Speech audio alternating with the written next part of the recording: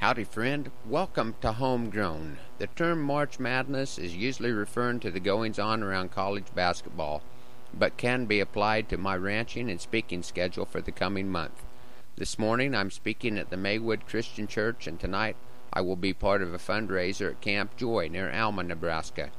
Next week I get reacquainted with the joys of commercial airline travel as my trails lead me to Anderson, Indiana for breakfast on Tuesday morning and back to West Point, Nebraska Thursday evening for an Ag Appreciation Banquet. I'm looking forward to visiting with the homegrown listeners at that end of the state.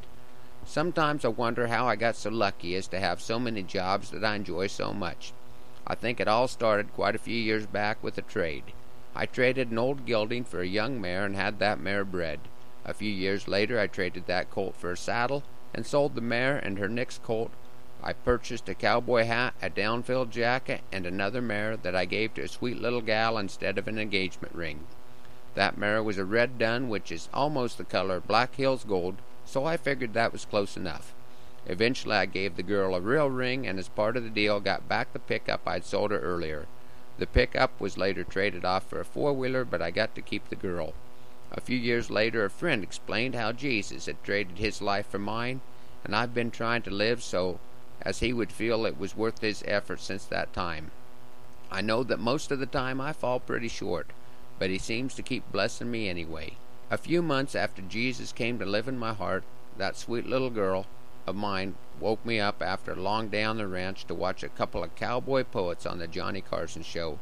That night I traded a few hours of sleep for my first poem about cows and gave it to a friend of mine for a wedding present.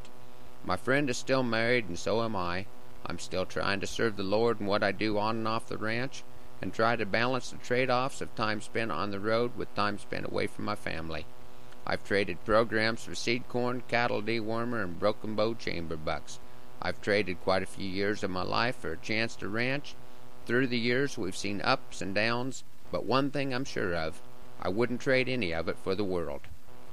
148 was a wanderin' cow, the likes you've probably seen. She'd calve each year in the road ditch or wherever the grass showed some green.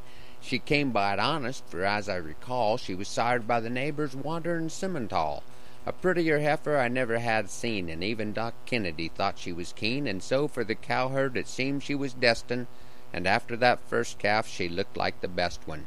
I really don't know where the downfall began, perhaps a broken top wire or a shorted electric span.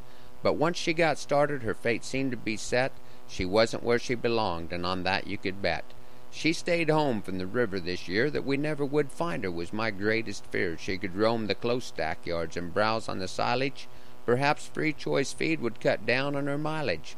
Then one quiet Thursday, not much going on, a bank account low, a storm due the next dawn. Do we keep her or sell her? I asked, well expecting the reply that came with calm voice, but there was fire in her eye. Well, honey, you know that we'd best let her go, 'cause you never can tell what's to come.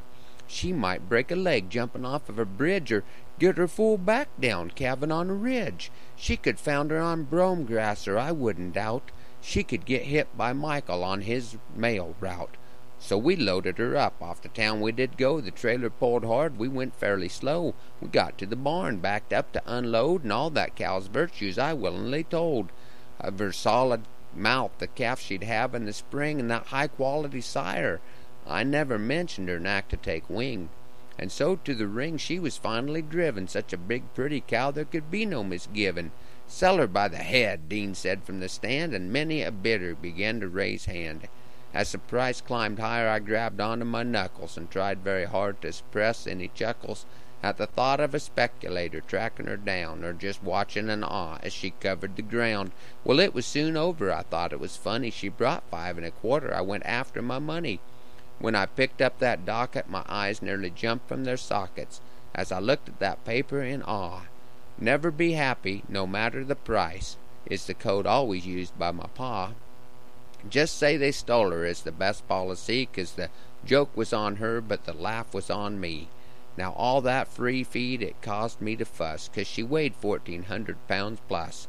But those buyers are clever, those sly old mice. Packerland got her, $50 under, way up price. Thanks for riding along on Homegrown. Please check out my latest trade. the Homegrown webpage, www.rpsmith.us.